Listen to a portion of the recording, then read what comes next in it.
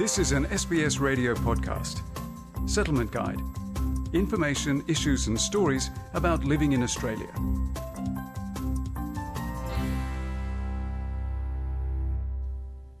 One in 3 women has experienced physical or sexual violence at some point in their lives.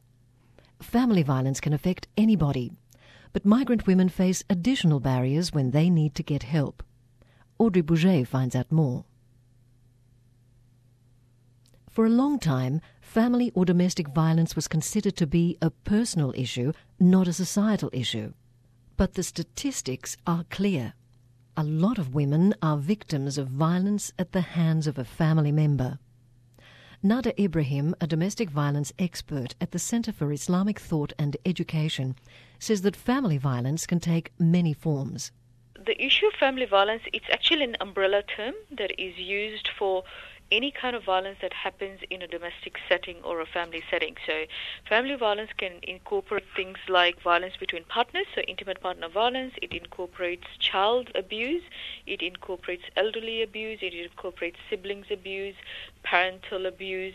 So any form of violence that really happens in a domestic setting. We do know that the victims tend to overwhelmingly be women. And when we talk about violence, it's not only physical violence, it can take many other forms like psychological abuse, financial abuse or harassment. Melbourne social worker Anu Krishnan explains that migrants face a lot of stress when arriving in Australia, which can sometimes be a catalyst for violence. With the migrant communities, they have the added stress of coping with life in a new culture, issues with finding relevant jobs and career opportunities, and very often they have to challenge the gender balances that are different to their home countries and the exposure to a completely new and much freer culture. Nada Ibrahim says not all family violence agencies are equipped to deal with cultural nuances, so it makes sense to have organisations like In Touch that specialise in issues of family violence in migrant and refugee communities. Sometimes a particular culture may not identify domestic violence outside of physical violence. They may identify physical violence which is not tolerated or is not accepted in communities because of its visibility, but they may find it really, really hard to identify some of the challenges of domestic and family violence, and particularly these would be things like identifying verbal abuse or psychological abuse or financial abuse or social abuse, which is where they're isolated from communities. Some other specific issues can come up in cultural communities like the proper use of interpreters, the influence of religion, or the pressure of the extended family. Anu Krishnan was part of Australia's first ever course for leaders from culturally and linguistically diverse communities in the prevention of violence against women. It was given by AMES Australia in Melbourne earlier this year. To her, it's clear that preventing family violence can only work if the whole community is involved.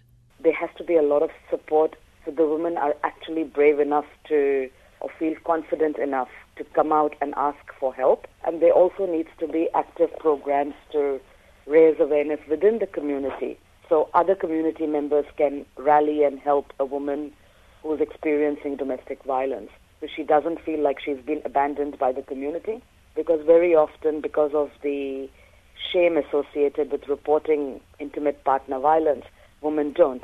So we need to remove that shame and tell them it's okay to talk about it, that they are not to be blamed. This course in the prevention of violence against women was facilitated by AMES Australia's Wendy Lopwin. She says that men need to do their part when it comes to prevention. Men can really play such an important role, which is advocating for respectful relationships between men and women and respectful attitudes to women, and challenge each other when they show these attitudes that trivialise women's experience or violence against women. Migrant women also face barriers when they try to get help. Anu Krishnan says they're often isolated and don't know where to go. They are scared to report, and plus even if they do report, where will they go? They're not used to taking help from people or going into women's shelters.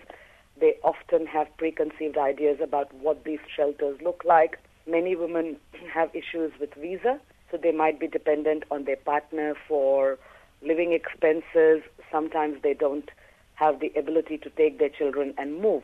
But there are more and more services becoming available for migrant women who are victims of family violence. Several organisations and helplines work with interpreters to provide support in all languages. Your GP is also somebody you can report family violence to. But if you're in immediate danger, Wendy Lobween says to call 000.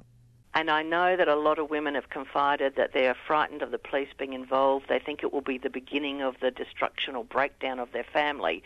But police are increasingly being trained in response, which is around making sure that people are safe, not about ending marriages or ending relationships, that work can come in whichever ways it unfolds.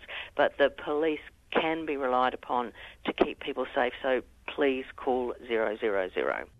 If you're a victim of family violence or know someone who is, call 1-800-RESPECT to get help.